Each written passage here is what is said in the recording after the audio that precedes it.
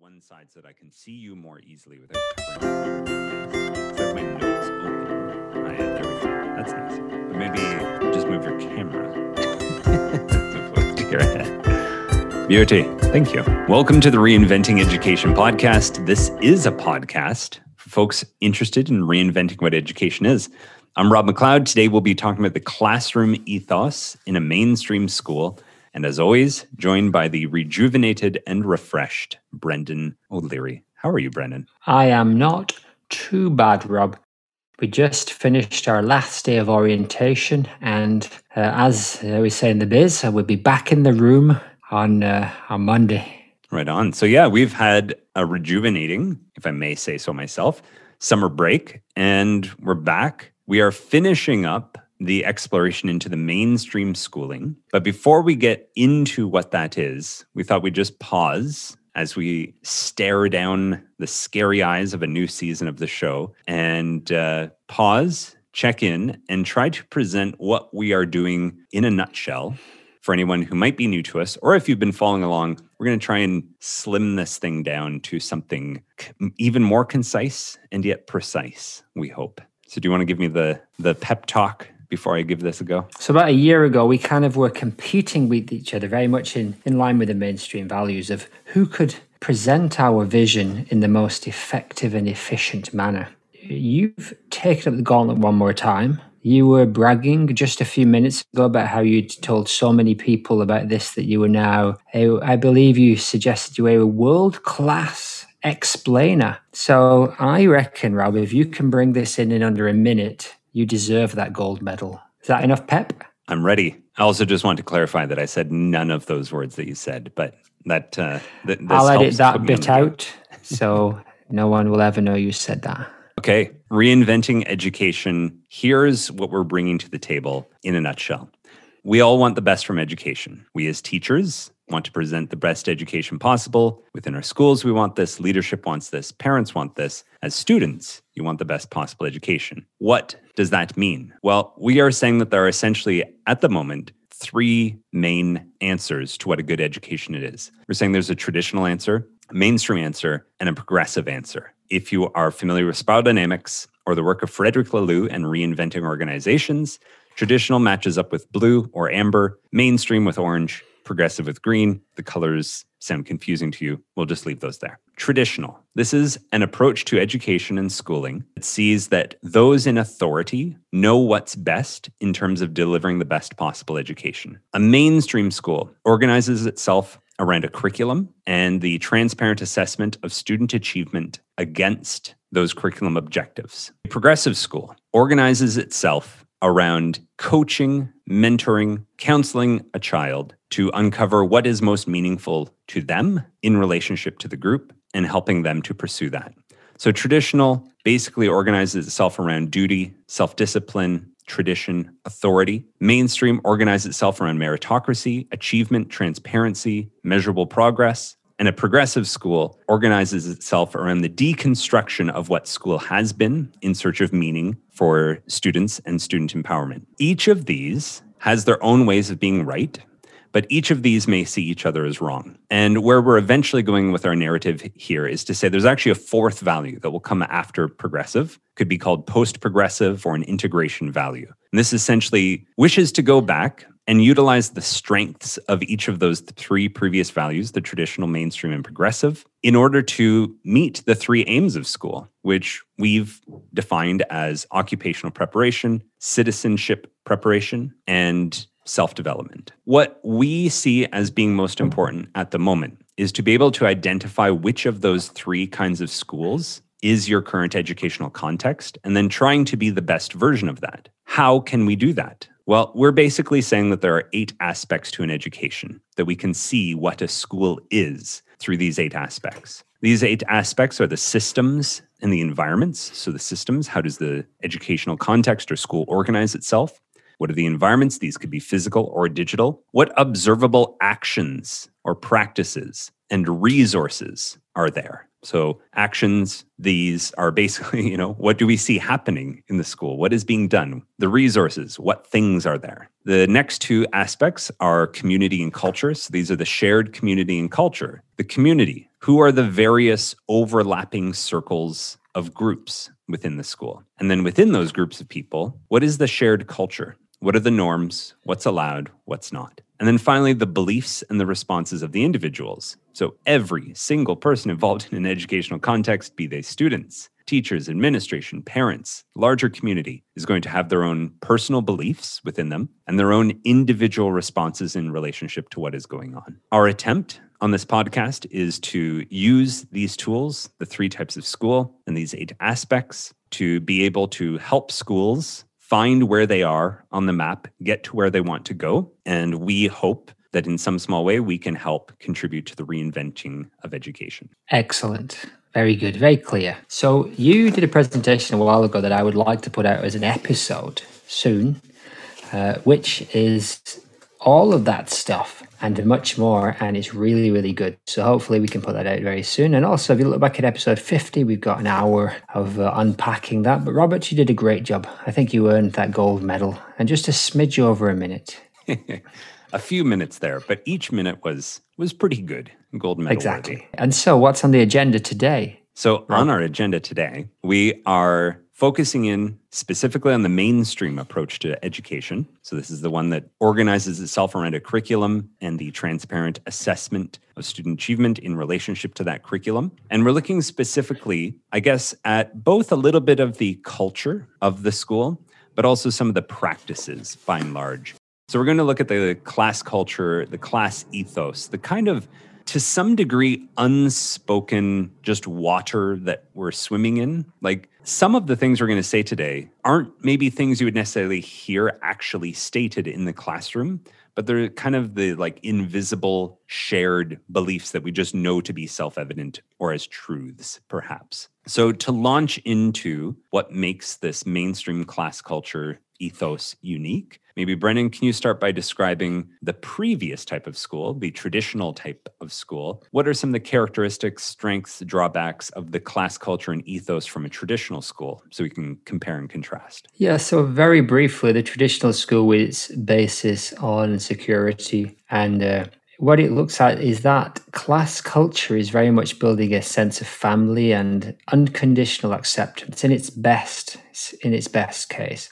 And so even no matter where you come from, no matter who you are, if you are part of our group and you adhere to our rules and our beliefs, then you're part of us. So yeah, that sense of belonging is very key to a traditional school class ethos. We did touch on some of what we call the bathwaters or the negatives of this. At its extreme, that kind of mindset can lead to it being socially acceptable to forget or ignore or even discriminate against people that don't fit in or don't accept your worldview.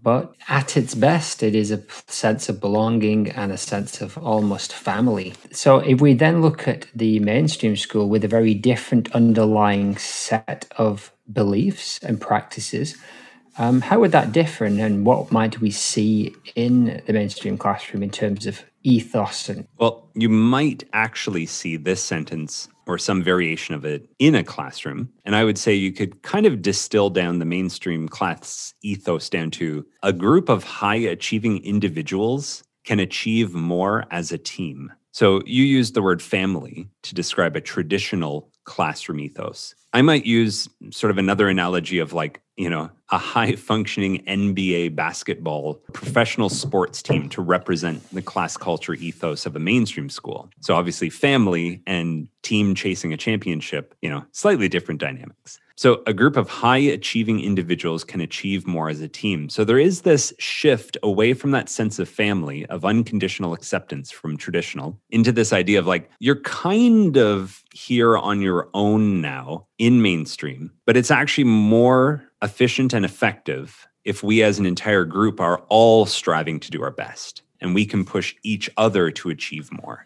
and we can do our best. So we're all here to get better. And there's just this belief, unquestioned belief, that each of you should be doing your best. And what do we mean by your best? Well, because this is a mainstream school, it's organizing itself around a curriculum. What we're really saying is you need to be doing your best at achieving in relationship to the goals of the curriculum. You need to be checking that you are meeting the success criteria that we're asking of you. You are either kind of on your own together or with others at your level. So this is where a classroom really shifts towards a much more complex version of differentiation. And there's this idea that you will get what is fair for you. And fair looks different for each of us. And the class ethos here, we've talked about this. It's this idea of the zone of proximal development, which I think is sort of like easiest to conceive of if we just think of going to the gym. You get the most out of going to the gym if you use the weights that are appropriate for you. You don't get a lot out of going to the gym if you show up for an hour and lift weights that are way too light. You also probably end up hurting yourself and not getting much if you try to use weights that are way too heavy. And this is essentially the role of the teacher here, this idea that I'm going to help find your zone of proximal development to effectively and efficiently help you achieve the best that you can against the curriculum. We're all here, each as individuals. You are an individual yourself. All of us are unique. And that is a good thing. We can stand out and celebrate you within our context of being so focused on the curriculum, within our playground, within our sandbox, if you will. And what about sort of the social dynamics in the classroom? Because Brennan, we talked about the traditional approach being more of a family. There's this idea of often in a traditional classroom that, hey, we're in this together, we need to get along. What's one of the subtle differences within the mainstream school when it comes to social dynamics and people perhaps not getting along with each other? I don't know if you're a fan of The Office, but Stanley has a great line of, we don't have to like each other, we just have to work together. And that's not quite how I would put the mainstream mentality, but it's definitely in that kind of zone of, we don't necessarily have to be friends. We just have to be able to work together. We don't want to take advantage of anybody else. We want to support each other at best. But it isn't those strong, deep family bonds necessarily. So if you're a new listener, you might be thinking, well, I'm both. We can be a family and a team, and of course you can, but where's your focus? And the mainstream school may still have a family feel in parts, but really when it comes down to it, it more represents this idea that we just have to be able to work together in this space and support each other. We all have our zone of proximal development, as you just said, Rob, and we're all individuals and we can stand out, and there is a space for that. There is a space within a team for people who are individual. And I think that's what, at its best, the mainstream class ethos says. And at the core of that as well, there's the idea that your success cannot hinder someone else's success. You cannot compromise someone else's achievement in the pursuit of yours. So this isn't like the cutthroat capitalist corporation where everyone's trying to get one over on someone else. No, the idea is that all of us can achieve to our absolute maximum potential. And you're definitely not allowed to screw over someone else while you are in pursuit of demonstrating your merit and your abilities. In its healthy scenarios. And so, of course, every episode we look at the babies in the bathwater, the positives and the negatives. And of course, in the positive aspects of this, yes, absolutely. You're not here to take advantage of somebody else. This isn't a law of the jungle scenario. So, while we're on this, shall we move over into the healthy, positive babies of the mainstream class ethos? Yeah. So in teasing apart, what do we want to keep from this and maybe what do we wish to set aside?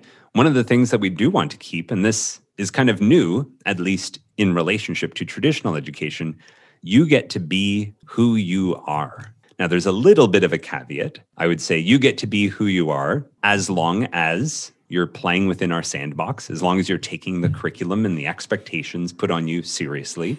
You get to be who you are, and you don't have to completely conform to our norms, our rules. We can co-create some of our social agreements, these sorts of things together. You get to be who you are as an individual. Maybe where that's most evident is in your ability to progress at your level. In traditional schools, it's not uncommon for a teacher to kind of keep the pace of the lowest 20% of the class to make sure that we've got that security that no one's being left behind. Now, that comes at the expense of someone who's far beyond where the lowest 20% of the class is. Here, you get to be who you are, and you will get to be given challenges at your level, differentiated challenges for who you are. And your progress and your pace is supported by the differentiation offered in that classroom, supported by the teacher. And there's an emphasis on personal motivation. I would say when a mainstream classroom is functioning at its best, even though there's the curriculum, which of course people can argue,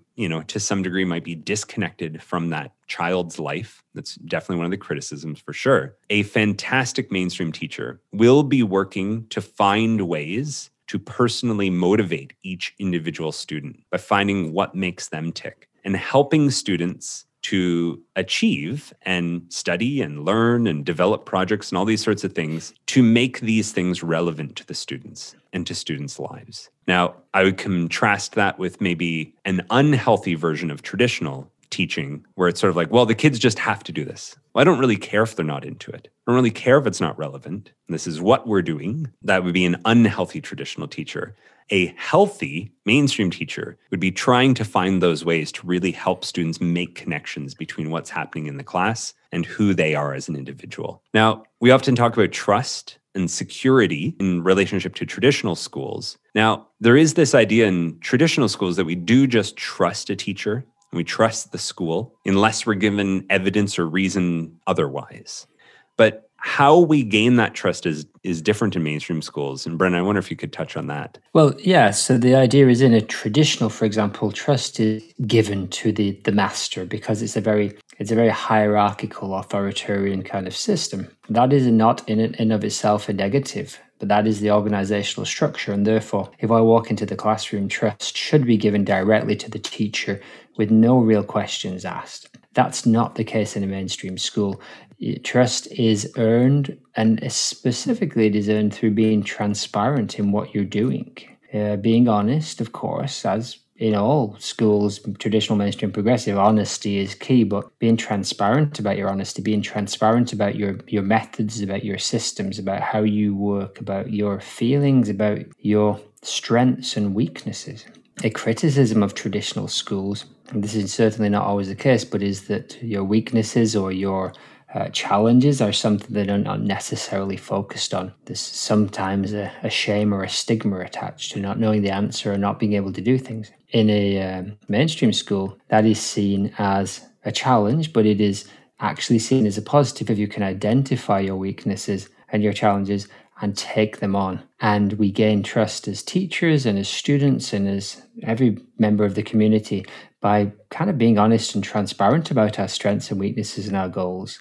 And one example might be assessment. So the nature of a test in a traditional school, maybe every aspect is hidden other than the questions. You're not sure where the questions came from, where they're relevant to, how they're marked, or how they fit into the bigger scheme of education. All of those in a healthy mainstream school, that's all set out for you as a parent, as a co-worker, as a student. And I think that's really key. Trust isn't implicitly given, it's kind of proven, because I mean the mainstream society is based on the empirical method and the idea of proving things and having criteria to measure things. And I think that's a really key point. If I could give one example to just show a distinction there. In discussing with people who are working in traditional schools and mainstream schools, there's an interesting debate about whether or not the school should make the curriculum public. So I know this conversation has come up where I've spoken with people in a traditional school context where it's been like, no, don't put the curriculum up there. Can become a threat to the school because parents can use that as ammunition against us. They can make a case that may or may not be fair or accurate, but that's going to create hassles. Whereas schools, coming more from a mainstream mindset, are going to say, no, like we're going to gain your trust. We're going to show you exactly what we're up to. There's no reason to hide anything from you. So here is our curriculum. It's, on the front page of our website. There's a link there. You can check it out. And, we're going to have a few parent evenings through the school year to explain how we approach the teaching of math or science or our reading strategies or the writer's workshop or whatever it is. There's this idea that by educating parents, not just indoctrinating them, but educating them to say, hey, you mentioned the scientific method and like the idea of validation and proof, like, hey, here's research that backs up the idea that this is a more effective way to do things than other things. Hey, we've got our book club. Let's read the homework myth. Let's talk about what research really says about this thing. And we're going to be transparent and justify why we're doing things. And trust is gained through that transparency. And I think one of the things that we get into the idea of writing things down. In traditional school, traditional system, many things are written down, but it's also, there's often implicitly this idea of everybody knows this and it's not changing. So we don't necessarily need to write it down. And if it is written down, it's going to be over here maybe and not necessarily shared front and center. Because national curriculum is even the most traditional schools now, and those curriculum documents are actually available. But they're kind of set in stone and they're a done deal. And if you go onto the government website and go down 4 or 5 levels, you'll find them. But really what they are, how you use them, that I think that's only something that comes to the table in mainstream. And we've talked about this a lot, but underlying that class ethos is that idea you can know all of these things. They're all here for you to understand why and the strengths and weaknesses of those. We had one other idea before moving over to the bathwater or the not so good things. One last good thing is just this idea of the individuals support each other's progress. Now, arguably, you can make a case that you would also see that in a traditional school for sure. But there is this idea in a mainstream school of we have clear aims, we have clear goals. They're dictated and indicated to us by the curriculum. The teacher is making the success criteria explicit to us in terms of being able to understand exactly how we're going to go about accomplishing those goals and aims. And essentially, you and I can work together, whether it's in a differentiated group or through various means, to support each other's progress. And that, just like a high-functioning sports team, great if you've got a Michael Jordan on the team, but it's even better if you've got everybody else encouraging each other to do their best possible. And, to be inspired by others and maybe to get a little of that competitive edge like we had at the start of this episode with trying to do who can do the reinventing education in a nutshell better, which I realized as we got going, I missed one really critical part, which is I think what we brought to the table. And you had already dropped the line of the master. So I'm going to drop it in here now. A difference between these 3 types of school is the idea of the relationship between staff or teachers with the students. And I would say at traditional, we're using kind of this relationship of the master and the apprentice. Master knows best. Apprentice isn't ready yet, but the master will get you ready. They've been through it. They know what's necessary.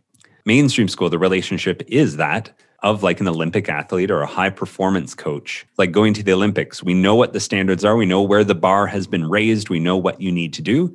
And we're going to work with you to help you achieve your maximum level against these goals. And then progressive, which we're not so focused on today, but we'll get to. Progressive relationship is that of the counselor and counseled. The idea that through talking, through exploring your own personal interests as a student, in relationship to what you value, in relationship to the community around you, what is most important, what is most meaningful, what is most beneficial for you, and we will do our best to create an educational context around that to support you as the student. With that said, shall we move over to the bathwaters of this mainstream, this achievement-focused coach-athlete relationship? Where does it go wrong, or what are some of the drawbacks of this approach to class ethos, Brennan? We've already kind of hinted that at its worst, the kind of mainstream global capitalist view that is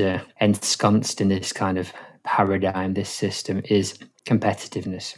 And obviously over-competitiveness within a class, too much focus on even playing students off against each other, but especially these high-stakes tests that affect the entire future of the school and are linked potentially to the salary of teachers, can breed a spirit of over-competitiveness in which people are no longer really helping each other. It is all about who can actually get one over on the other, who can actually score the highest. Now, I've seen this also in traditional schools in a smaller sense, especially when they rank students, which is something that kind of disappears in mainstream schools because we realize that there's not really a lot of sense in ranking just that random cohort of 20 or 30 students. It only really becomes if the data covers the state or or even in case of things like PISA, the globe. But yeah, it's very hard to build a positive, supportive class ethos if everybody is trying to win the game of school.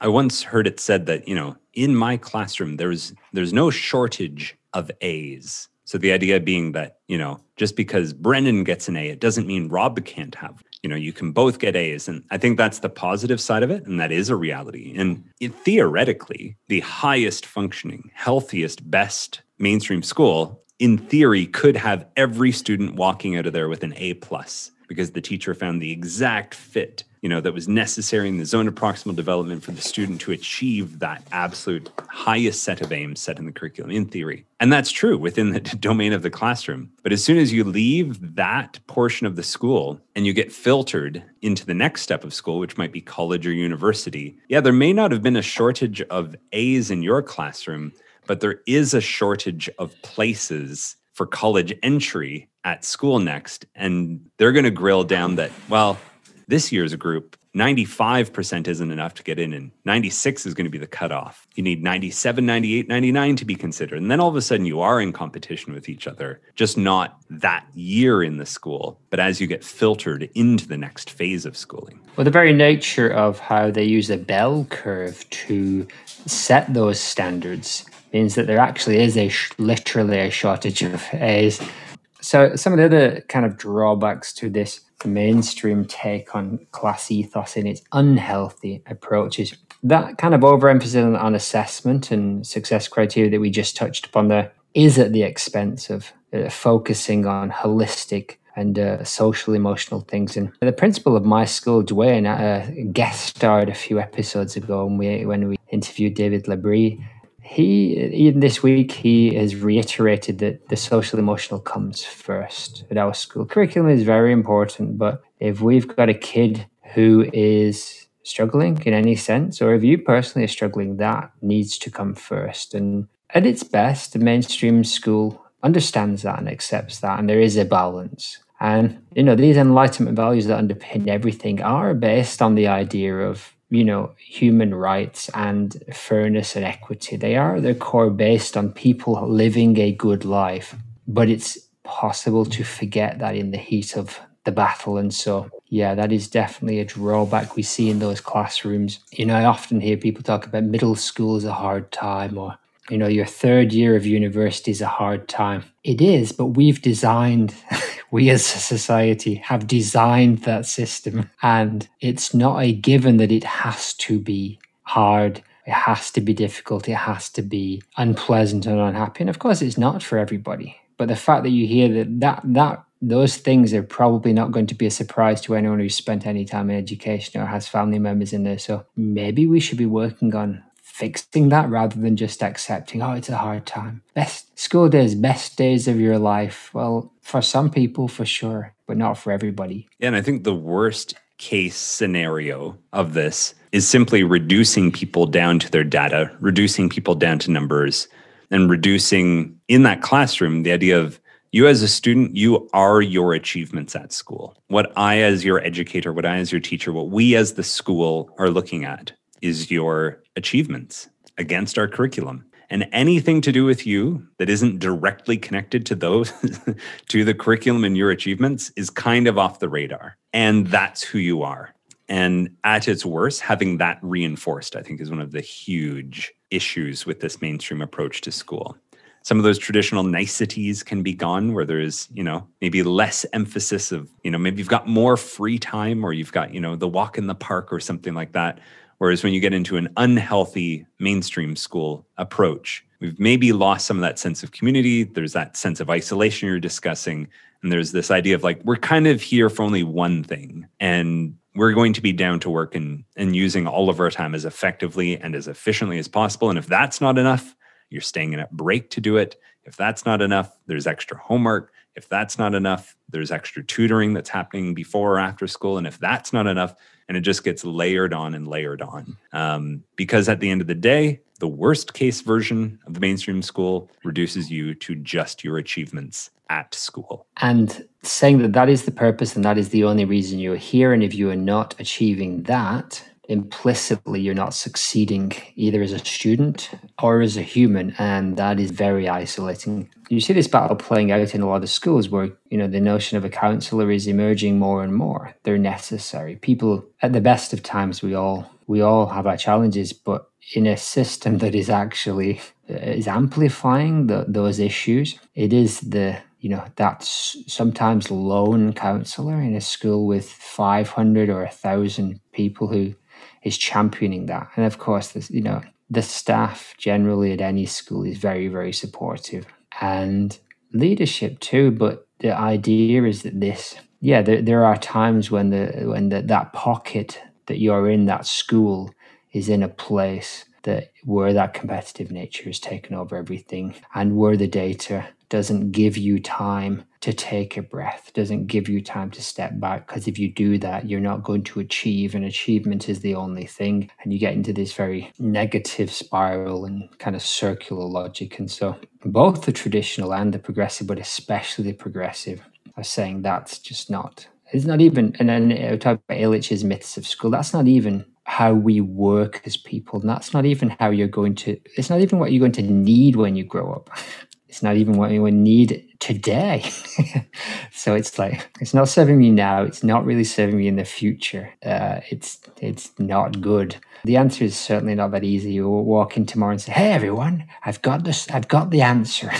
We're all going to just not do these tests. And the boycotts absolutely as a political action are an option. But I guess it's deeply, deeply ingrained in our society. It's complex and it's tough, and hopefully if you are in a position like that or feeling that in any sense, there definitely is a way by trying to find those pockets and bring it back to a focus on the more holistic, and to focus on the social emotional, and focus on the positives and the creativity, and just look and seek that balance. And I've been there I was the grade 5 teacher, the year 6 teacher in England, and this is kind of the end of primary, so a lot of focus on those tests, and had a great head teacher, and we worked together to try and find that balance. And it certainly wasn't easy, and I would say that the external forces, those outside forces, were making it more difficult to do that, but we had some measure of success. And so there are ways, but for me, looking as a systems person,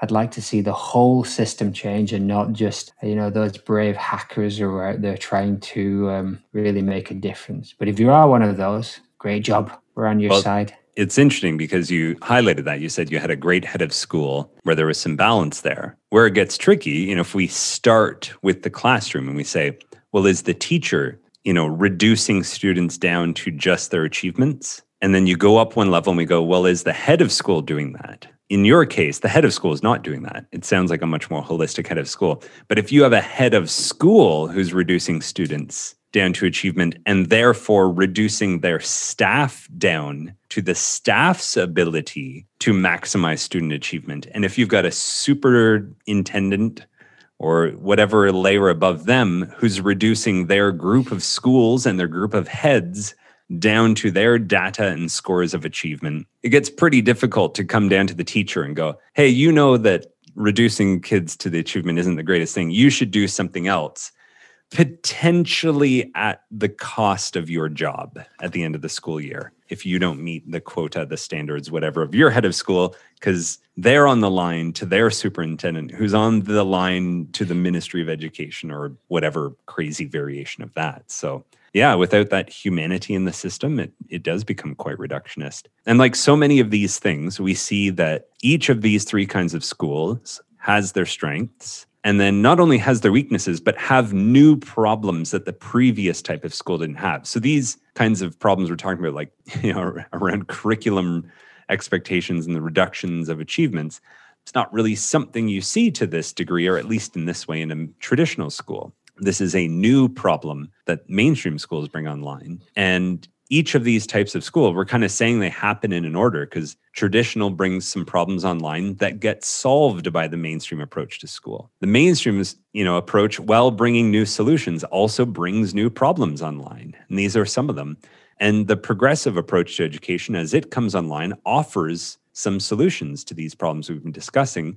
And certainly you can say that the mainstream school is inclusive, certainly in terms of achievement, in terms of differentiation. But again, we're reducing students to some degree to being achievers. And the only thing that really matters for their inclusion is our ability to differentiate for their learning. Whereas a progressive approach says, no, that's one piece of a much larger puzzle. And there's a whole lot more we need to take into consideration. We need a much more holistic view of who is in our school.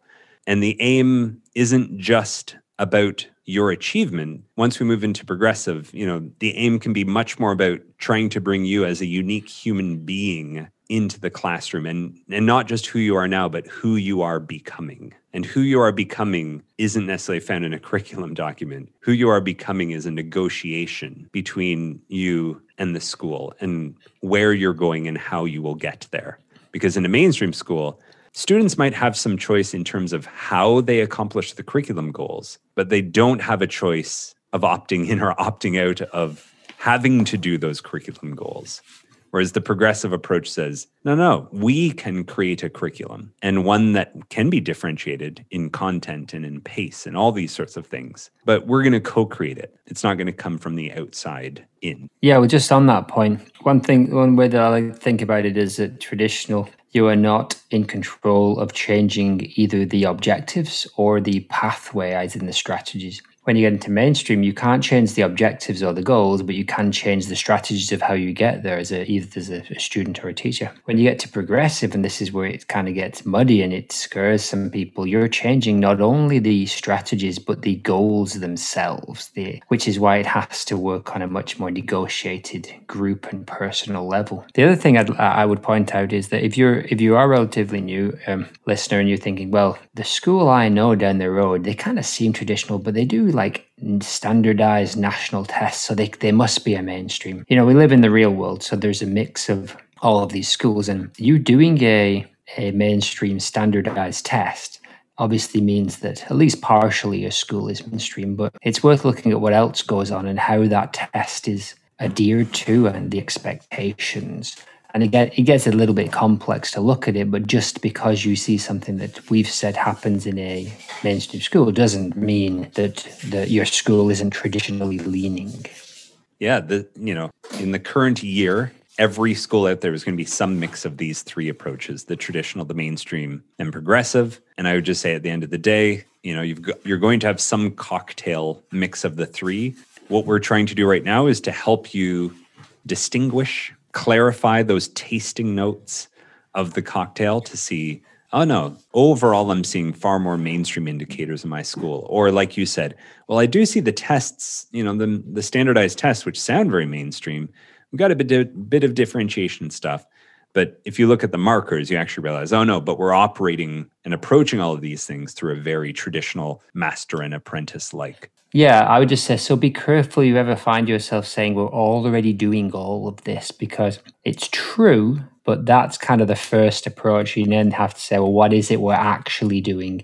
And in each of these areas, is it more traditionally or mainstream leaning? And is that where we want to be? So I guess that's kind of our approach when we work with schools or in the schools we work in. And if you're in a school, kind of begin there. Yeah, we're doing a little bit of all of these, but where are we now and where do we want to be? Yes, that's everything, Rob. So where are we at next time? So in this episode, we talked about the class ethos. So some of those either expressed or hidden shared beliefs within the classroom. Next time, we're going to look at classroom layout and design, or the actual learning spaces. So moving from that community, the culture, and the practices down into that aspect of school, looking at largely the environment, and then also to some degree the systems that organize those environments. So looking at what's on the wall, looking at how groupings are done in the classroom, looking at how materials are used and set up in either the real world or digital learning spaces, and how those are organized via the mainstream approach.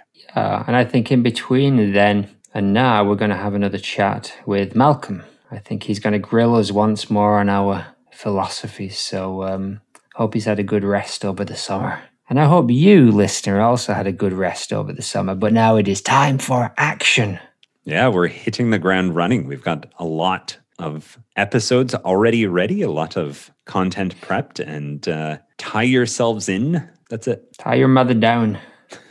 I did notice a Freddie Mercury book behind you. Yeah, it's Akio's piano book. Does it have Tie Your Mother Down? Does it?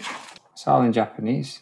Brendan is, I'll narrate this. Brendan is looking through a Japanese piano book of Queen songs, looking for the Queen song, Tie Your Mother Down. I don't think it has Tie Your Mother Down, unfortunately. It's not one of their bigger hits. Oh, it's a great song, though, isn't it? It is. Shall we finish with a song? Yes, please. Stuff on the Wall. That's what's coming up next. A group of high-achieving individuals can achieve more than a team. Mainstream team. Yay!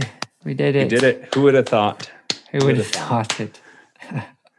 That's a reference to something you, if you're still here, still hanging around these dusty corridors, check it out. See if you can search that out on the internet. Modcast. Hi, Modcast. Thanks, Season Brendan. 5, episode 10. Bye, Rob. Thanks.